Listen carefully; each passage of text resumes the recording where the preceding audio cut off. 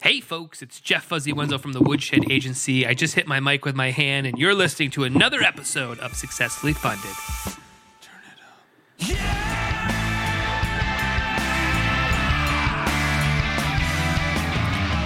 All right, crowdfunders, crowdfunder.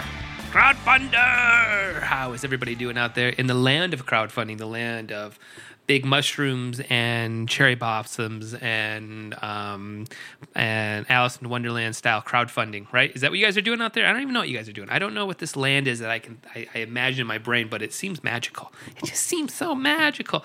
All right. So what is Successfully Funded? That is a great question I just asked myself. So what we do here is we talk to project creators while they're in the middle of an active campaign, while they're fresh in the battle, right? And they're trying to raise capital and money and getting their projects off the ground. So that's when we want to talk to them. We want to get the most up-to-date information to you so that you are ready to go to launch your campaign and raise those big dollar amounts, right? Which is what we're all trying to do, right? So coming up on today's episode, we're going to be talking about the men's watch world. Yeah, we're going to talk about a wristwatch and a pocket watch that's all in one. Yeah, it's called Dr. W. So yeah, that interview is going to be coming up here in a little bit with Reindeer. Man, I had a hard time with that. That's a hard name to say for me for some reason, but I think I said it right. Reindeer. Yeah, that's it. Man.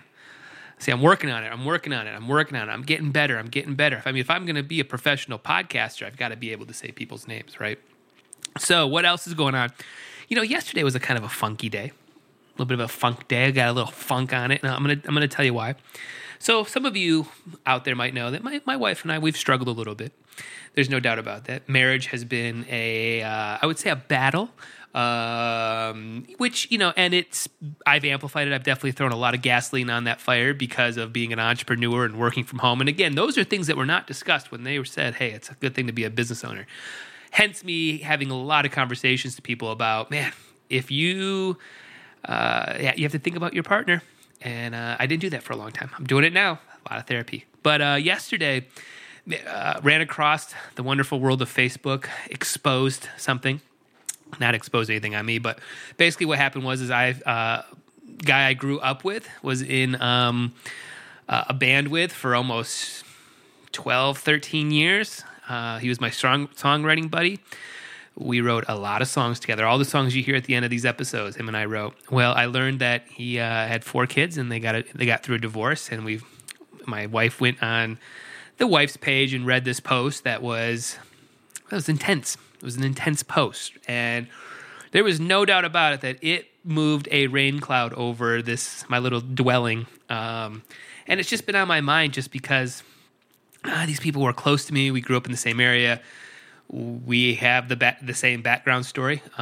We loved writing. We were musicians. We are still musicians, I guess you should say. But man, just seeing the impact on what this does, it's heavy, man. It is heavy. So I'm reflecting on that a lot today. I'm just thinking about, you know, what it's like to really start a business in this, you know, with a significant other, and the sacrifices that are made and the selfishness that can go with it sometimes, the communication ups and downs.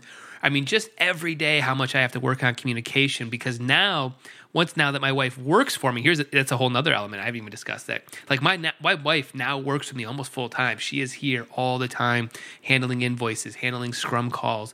A lot of the communication flows through her. She's handling the cash flow, all that sort of stuff, right? So a lot of stuff is now is now rolling through her. And, you know, I've never had anybody like that. I've always tried to do those sort of things by myself. So having that is a whole nother element of communication that you have to work through. So I bring up all these things as not so much cautionary tales, but more of just like, you know, you don't really know some of these things until you get right into the middle of it, and you don't realize how stressful it can be trying to start a business, trying to have cash flow, trying to make clients happy, dealing with shitty clients, which we're going to talk about that in a second because I have a whole nother problem. Let's talk about that actually real quick. Let's pivot real quick. So we record all of our conversations, right? Obviously, I'm an audio guy. We record everything. This client decided to rail on me personally for a little bit in the intro part. Like they got on a couple minutes early and it records the whole time you get on, right? So I've got like 2 minutes of this guy railing on me about this task that he did in 8 seconds because he kept track of it. And I keep thinking about it, and I wrote some snottiness right back to him. And the whole reason mind you, let me back up too. So the request was a very simple one. It is a 15-second job if you have the right URL, login, and password, which I'm not being provided. So I had to struggle to get to it. But ultimately, this guy ended up doing the task, and he kept track of his time so that he could bitch about how it only took 8 seconds to do, and these guys couldn't do it. I don't have the login and password, whatever. So I wrote something, but I think I wrote something, and I was going to send it, and then I took that moment. I read something not too long ago on Medium of like, just take that moment, take a deep breath, and then don't send it, right? There's no reason to send it. What am I trying to do here? Why am I trying to do that? So, so even that, right? Like my wife had to deal with that. I had to hear my wife being talked shitty to because of this client. And you just wonder, like, man, yes, we need to get paid. We want to take that money. We want that. But there's a point, too, where you're like, you're an asshole. So all of that stuff sort of jams all together into this big melting pot of communication, trust, stress, raising children. So let's flip over to good stuff, though. But we are sitting here today on May 31st, getting ready to do this conversation. It was a great interview. I love talking about watches. I think they're always fascinating. But we're planning out our summer, and we're probably going to try to take a little 2 or 3 day trip per month. Then we're going to do maybe a big one in September. We might go to this Pilgrims Festival, which we're thinking about right now, and really try to do it up a little bit. But we really want to have like a nice summer. My daughter will start kindergarten in the fall, and now we'll have 2 kids in school, right? So we're trying to kind of plan out this next phase and really have a nice summer together where, we do a lot of stuff. But now I have to balance that with I still have client work, and we can't let any of that stuff kind of fall. So definitely we're starting to feel that, that balancing act is starting. So that's what's going on over here at One One's Away. I know it was a little bit of a rant. We went kind of full circle around a bunch of stuff, but a lot of stuff going on, man, and we're just always working on it. So I will bring up a couple things. If you are struggling maybe in your business, or you are thinking about maybe some improvements, right? Maybe you're thinking about adding chat bots or Facebook ads, or just some general business consulting and how it works, just how it all works, right? Like maybe getting another set of eyeballs and a mouthpiece to talk to for a little bit. By all means, send me a message. Shoot me a message, jeff@woodshed.agency. If I would love to talk with you, shoot me a message over in, if you go to the website, woodshed.agency, there's a little chat button at the bottom. That's me. I will be the one who's chatting with you, and and connect with us. And then also, I'm going to do all my little shout outs here of all the things I need you guys to do. Go over to iTunes right now, subscribe to Successfully Funded there. That would be awesome. And while you're there, subscribe to Gawker Backer. Every Tuesday and Thursday, I put out mini episodes of me kind of meeting people around the world and just talking. So kind of fascinating stuff there too. So go meet those things. And for this episode, make sure you go over to Dr. W over on Kickstarter right now, and that is the wristwatch and pocket watch all in one. So go check them out. And back that, man. If you want to add this really cool watch to your collection, I think it'd be awesome. So, all right, guys, let's go ahead and kick into my conversation, and let's go learn about some watches. And we'll go running by the shore. I know I could not love you more. All right, well, the red light's on. We are officially recording here. So why don't we do a quick sound check here? What'd you have for breakfast this morning? I had yogurt with granola. Nice. What kind of yogurt is it? Just plain? Any fancy yogurt? Yogurt. Okay. Very nice. Very nice. A coffee drinker, orange juice, water. What about a liquid? Did you wash it down with anything? So I usually drink tea and not too much coffee, actually. Okay. So, all right. I'm not a coffee drinker either, so I don't know. Never had one. Awesome. Well, I think we're sounding good. Why don't we jump right into it? So why don't you tell my listeners a little bit about what you are raising money for over on Kickstarter right now? Yeah, so we're raising for, our brand is called Dr. W, and we're raising for a watch that is both a wristwatch and a pocket watch. And you can change it from a wristwatch to a pocket watch just by a simple twist. It clicks off or it clicks on. Mhm. And then you basically get the two watches, so you don't really see it. We didn't do any concessions in the design for either of the two watches. That's awesome. That's really cool. So where was like, I mean, this just seems like such an ingenious idea here. Where was the idea to like kind of put these two great watch designs together and offer it as one like product almost? Yeah, so my brother is a doctor, and he had been looking for a nice and a little bit more like modern looking pocket watch for quite a while, but he couldn't really find one he liked. I was into watches already for quite a while. Basically, I got my first watch when I was a small child, and from then, I don't know. I always found watches. Yeah, I think it's the man's accessory. So I like watches. So he was. Yeah, he was looking for a nice pocket watch because he couldn't wear a wristwatch at work because of hygienic reasons. Oh, right. And in weekends he used to wear a wristwatch. So, and he likes watches as well. So I started thinking a little bit about, so maybe I should make a nice modern pocket watch, but then also start thinking together with David, the friend and business partner I do it together with. So, is there a different way to make a watch hygienic or do something that he's able to wear the watch both at his work and also at home? So then how we came up with the idea to make a watch that is both wrist and a pocket watch. Of course, then we started Googling, looking if we could find anything. You can find some things that are that are both watches, but not really something that doesn't do any concessions or something that is really easy changeable from the one to the other. Then we basically start thinking about how this could work and how we could develop it. Start looking into click and turn and twist mechanisms. We're inspired by lights and by like the lens of a photo camera. Mm-hmm. Yeah, I saw that in the video. I thought that was a great twist, no pun intended, actually, in the video of just like these, the camera and all the great things that twist. I thought that was a really great analogy for people to see it and go, oh. And actually, those are also, a few of those things are also really the things that inspired us.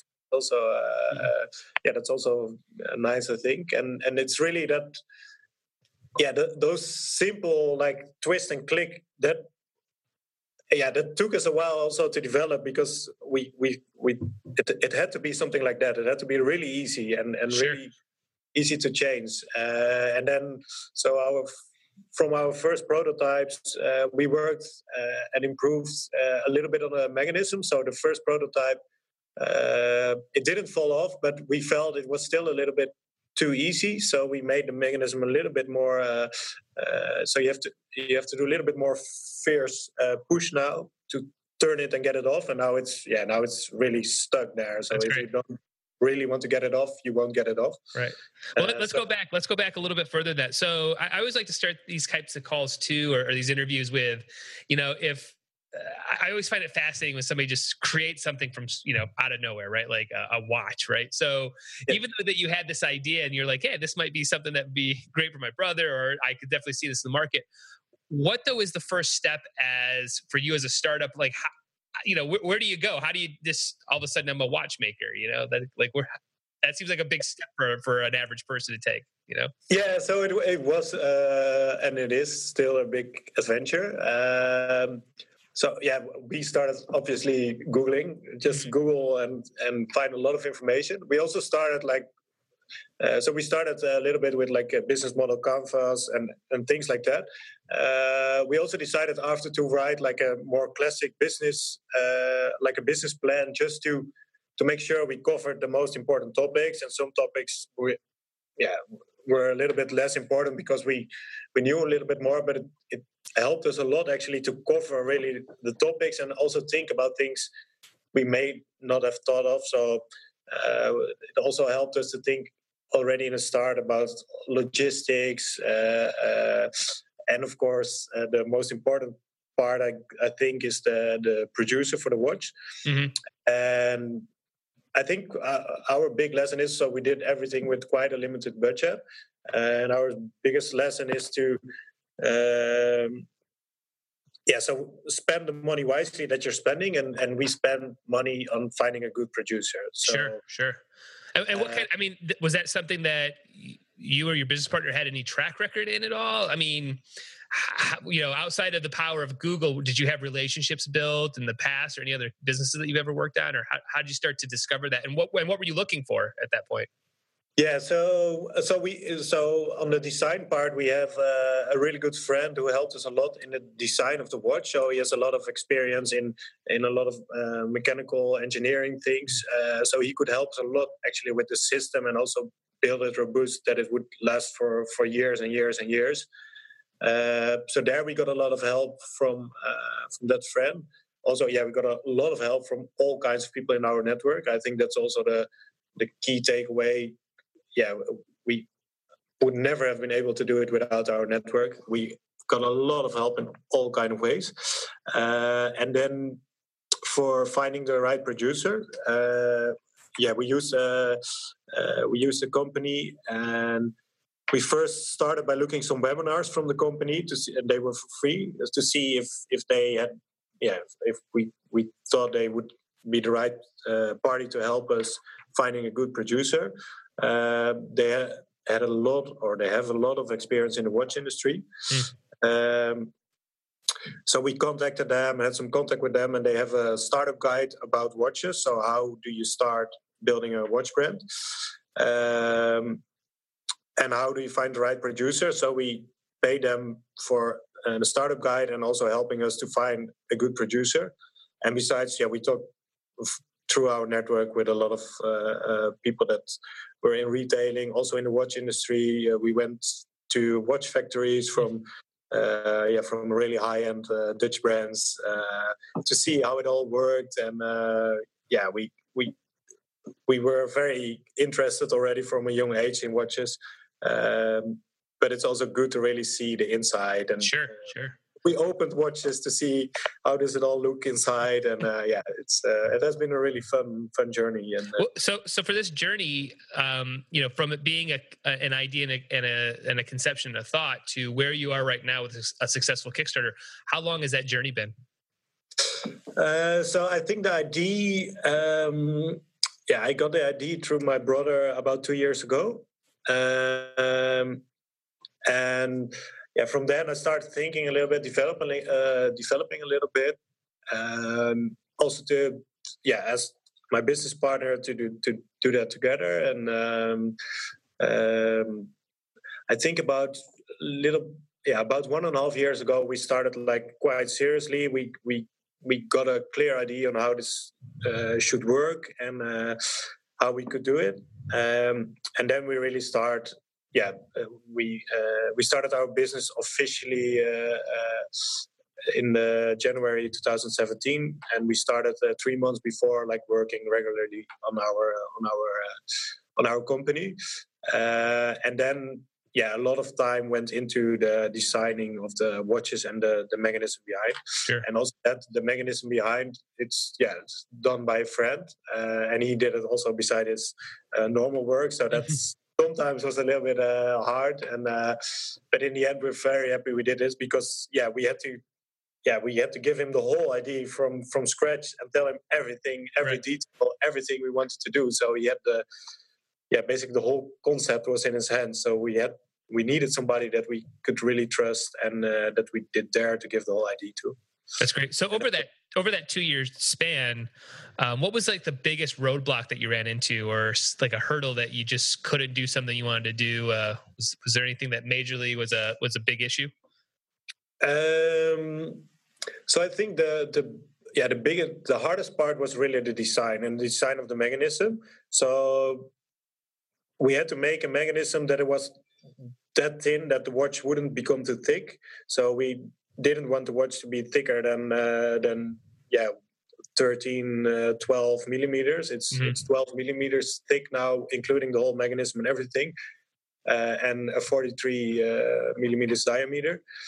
and that was really something that was really important, but that was also something that made it really hard to design it. So it's the mechanism is made now with little spring bars and pins that lock the watch, and it's all extremely tiny material, and that was hard to find out, and also for us it was hard, but for our designer it was even harder to find out everything, and also to make use of existing materials, existing standards, not that we had to make everything custom. So if custom spring bar or anything, that would make the whole project so much more expensive. Sure. So that was actually that took us the most time, and that also gave us maybe a little bit delay on what we maybe had hoped for before. Sure. We knew that could happen, and it has not been a problem at all. Right. So on the flip side of that, though, was there a moment where you really knew that you actually had something that you wanted to kind of push forwards with? Right. I mean, you're going down a rabbit hole here, right? So, was there something where you were like, "We got something here. Let's keep pushing. This is going to be great." Yeah. So so that was actually the moment when he had the drawings, and he called us and said, "Okay, guys, I really got it now. I think it's really going to work. It's 12 millimeters thick, 43 millimeters diameter, and I think it's really going to work. And it's all made of a mechanism that's really proven in the engineering industry. For example, a camera lens. So he said, this is going to work, and this is going to last. For 5, 10, or maybe forever. This is something really good. So. Yeah, that gave us a lot of confidence. But the moment we saw our first prototype, that was the moment we really we got a video from our producer where he clicked it on and clicked it off, and we were like, "Wow, that's amazing!" And he said it works really well, because they never did something like that either, so they thought it was quite exciting as well to do it. Yeah. And they clicked it on and clicked it off, and they said it's really working. So that's cool. That's cool. So where are you located right now? In Amsterdam. Amsterdam. And what's been like the startup culture where you're located? I mean, you've mentioned that you've had some support obviously around you, but are there good incubators or just an open kind of culture to like learn from mentors and stuff like that? What's the environment like there for a startup? So I think there's you can get a lot of help, and also more and more people doing their own startups. So we've spoken to quite some people that did a Kickstarter project that are from Amsterdam or around Amsterdam. So those people could help us. Also, so we both come from a large corporate. Also there we could get a lot of help. And also basically through our network of friends. That was by far the most help we could get. So for example, we're both not in the legal area, but we could get a lot of help there from people we know. David is more the finance guy, and I'm more the creative guy, and also that helped us a lot because our qualities are quite broad. We have to thank our friends most, because whenever we got stuck somewhere or there was a block, we put it out on Facebook or put it out on WhatsApp and ask people like, does anybody know someone that can help us with a legal thing or a design thing or whatever? And everybody would help us with tips and people, and everybody has been really open and willing to speak to us. And that has been really amazing. So that's cool. It's great to have that support. I mean, I think a lot of these projects don't succeed without it. It takes a village basically to get these projects off the ground. So I was, the watch industry is really competitive right now, especially on Kickstarter. I mean, I personally have worked on a few of them. When you guys were jumping into this, was that at all a concern, or did you think that you had something that would stand out? And it really wasn't a big worry for you? Because I know there's just, again, I'm sure you've seen it. There's a ton of watches. So what was your guys' take on that? Well, we did a really thorough research on all the watch Kickstarter projects that had been out there to see, okay, what's the average amount they want to raise? How many backers did they have? How long did it take it to be fully funded? all kinds of things like that we research. So we got all the data in and just analyze it and see, okay, what do we need? How many people do we need? What should be our like bare minimum to raise? So we did a really thorough analysis, and I think that helped us a lot. Together with when we started our company early 2017, we also with the help of my girlfriend, we built a whole website and put all the social media out, and we just started building content. So yeah, by now, really everybody, like the friends of our friends and the friends of our families, and everybody knows about our project, and that has helped us a lot. So we were quite confident that with only like friends, families, and fools, we would already be able to raise our funding goal. But we didn't really know what to expect being out on Kickstarter. We knew that what you said, there's so many projects out there, so it's hard to stand out. We thought we had something special, but then still, if you don't come across our project, you won't even know that we have something special. So we really pushed for and hoped for getting our project funded within 24 hours. So we organized a launch party with all our friends and families, and hope that could give us a push as well towards getting funded within 24 hours. And that, we managed that. So we got funded within 15 hours, which we were obviously really happy with, and we hoped for it. But still, we didn't dare to. Yeah, you don't want to jinx it.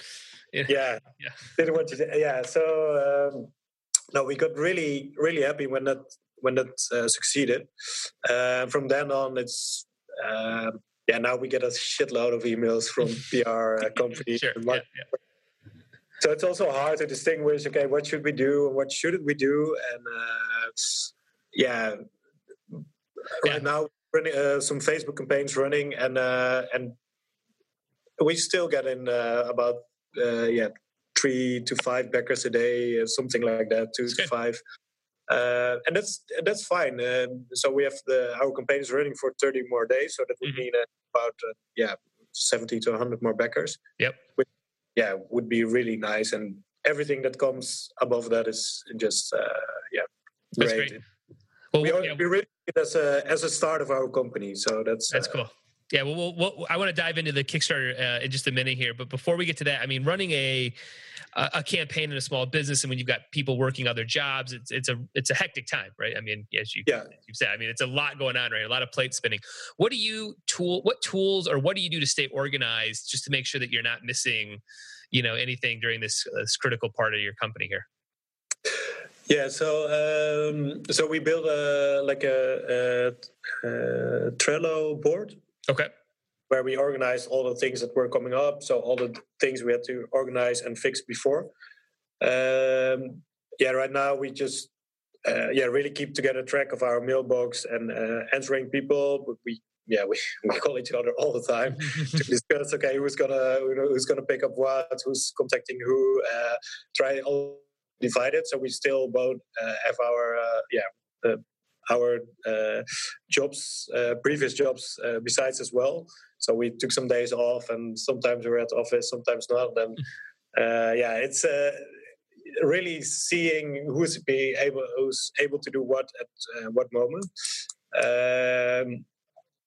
And we use Trello a lot to organize ourselves, and now it's mainly keeping the mailbox organized and just make every day to-do lists. Okay, who's going to do what?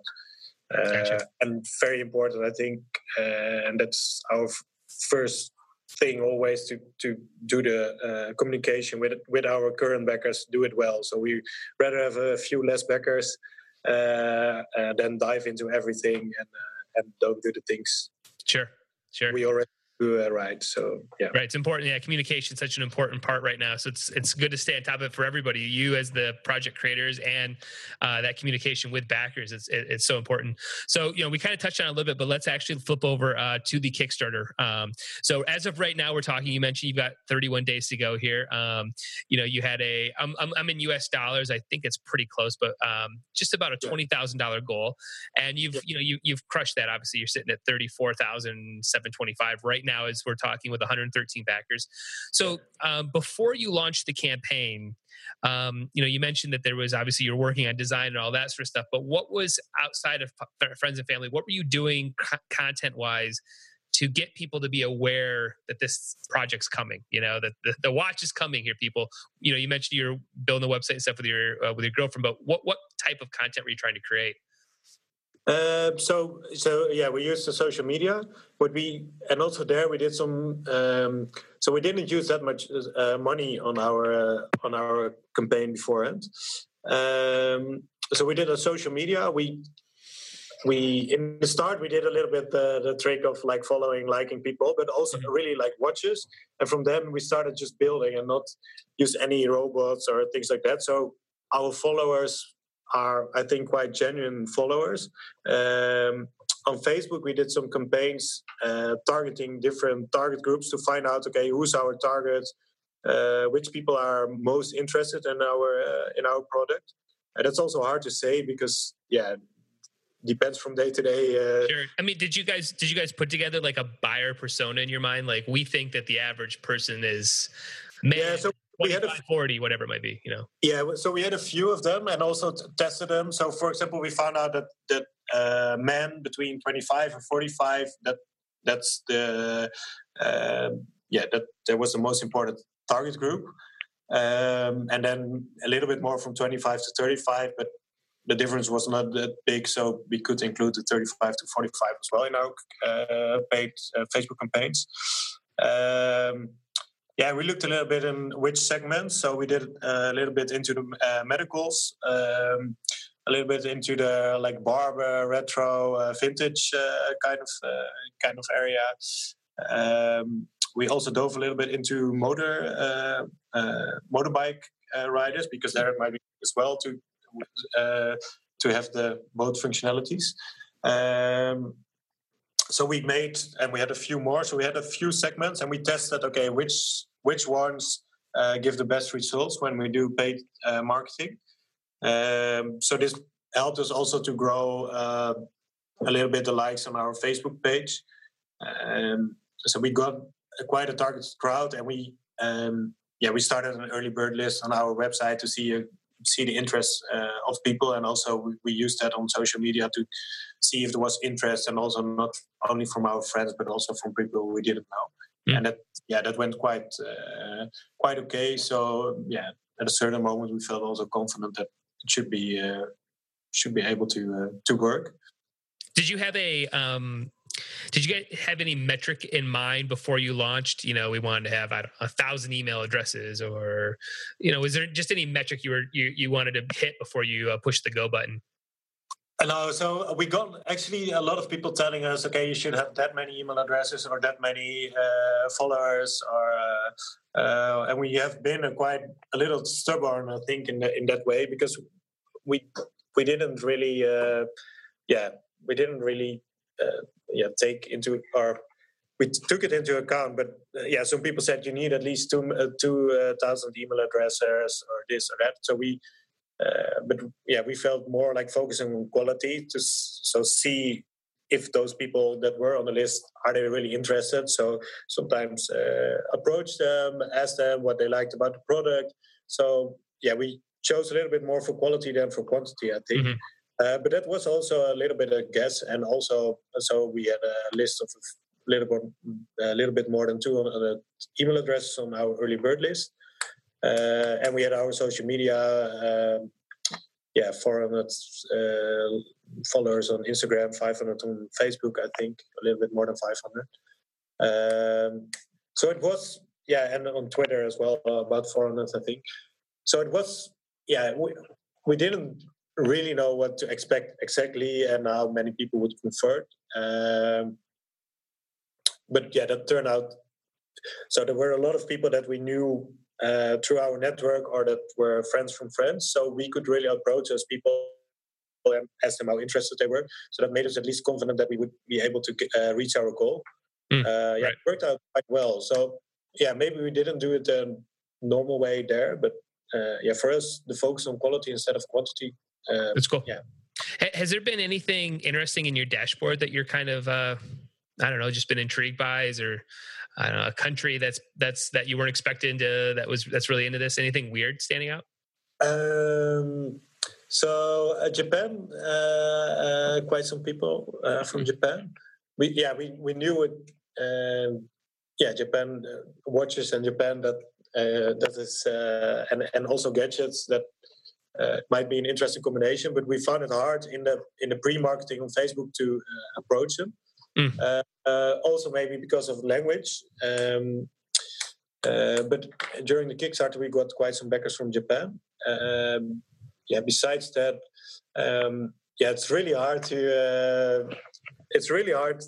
We really have no idea what's going to happen the next day. So sometimes you wake up, got 2-3 new backers from whatever country, Israel, France, right. and United States, and sometimes you get a little bit people from your network again. But it's.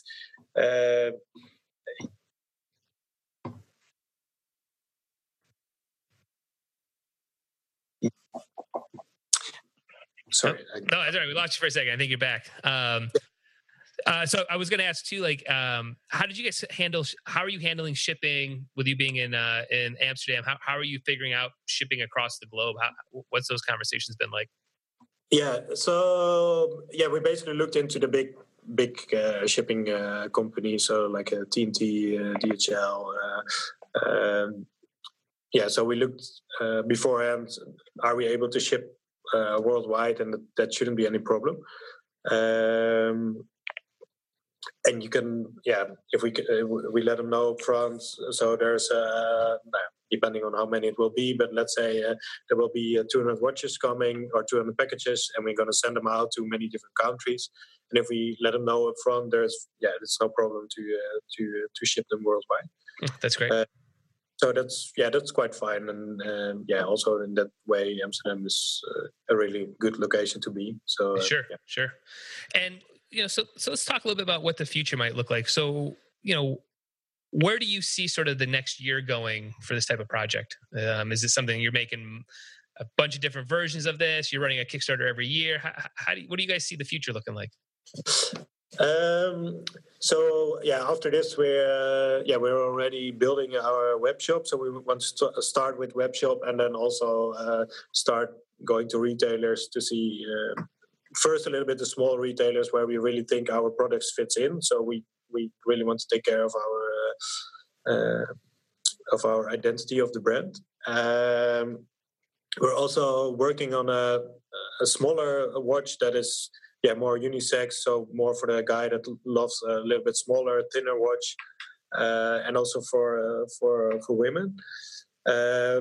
So we have the first sketches there, and we're gonna do the same thing with like the twist and click solution. It will be a little bit different because the watch is different, and so our engineer is working again on it. So we're working on that now also. So we're planning to launch more watches. Haven't really decided on if we're going to do it on Kickstarter or maybe do pre-orders on our website for the next launch. Depends also a little bit on how the Kickstarter thing will evolve. I think it's also a little bit what you said. There's so many watch projects out on Kickstarter. So Kickstarter obviously gives you traffic and also new backers, but it's also a little bit, we also have to analyze, so how much does it give to us and how much does it cost us? Or since there are so many projects, you can drown a little bit in the big crowd. So have to analyze that. But we are working on new models, and we want to continue with it and make it really our full-time job. So that's great. So you've got 31 days to go when we're talking right now, and then it's usually a couple weeks for the money to drop from Kickstarter. But what is the first step out of the gate to get these watches in people's hands? What's the marching orders?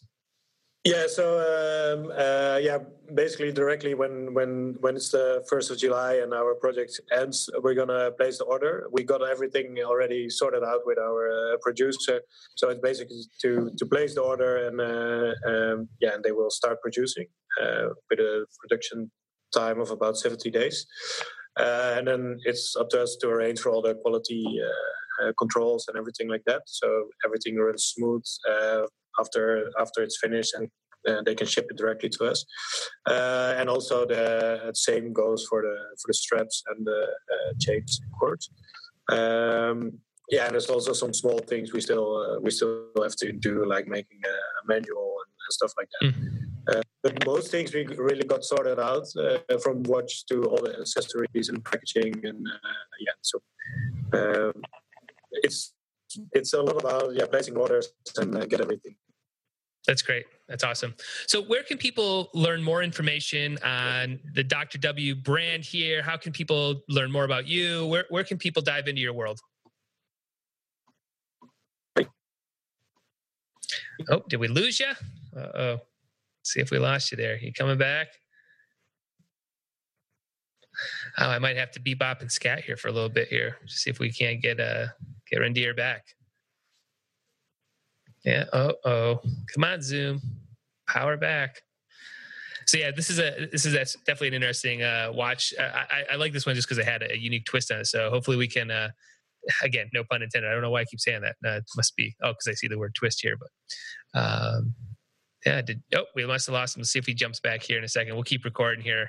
We'll see if we can't get him back on just to kind of wrap up this interview. Because I always find it fascinating, these watch companies, just because there's so much that goes into it. Putting together the brand, the image, the styling, the story guides, the product, the products, right? How they look, how they feel. Let's see if we got Rendier back here. Help you back? Yeah. Awesome.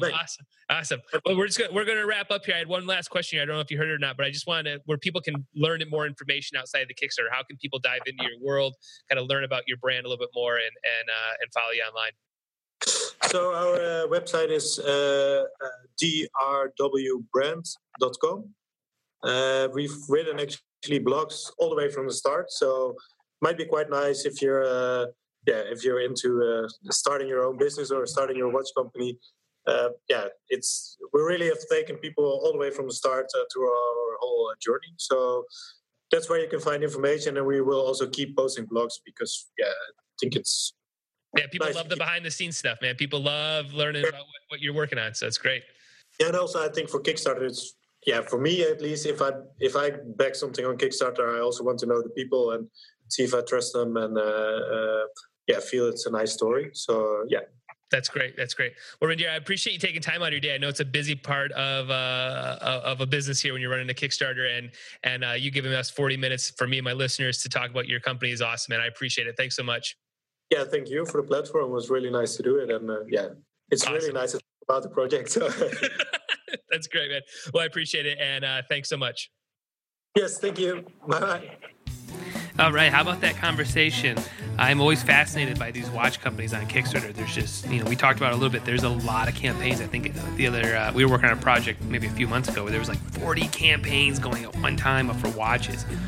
That's a lot, mind you. That's a lot. So congrats to them on a really great campaign, and they still got 30 some odd days to go. So that should be a big project over there. Song we listened to is a song called California.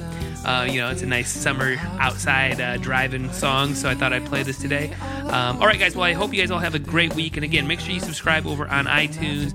Go to woodshed.agency. Hang out with us there a little bit. And and by the way, if you want to watch this interview, you can go over to Facebook and watch the Facebook Live restream where you can see us talking and you can see our faces. How about that? All right, guys. Hopefully have a great week, and I'll talk to you all next week.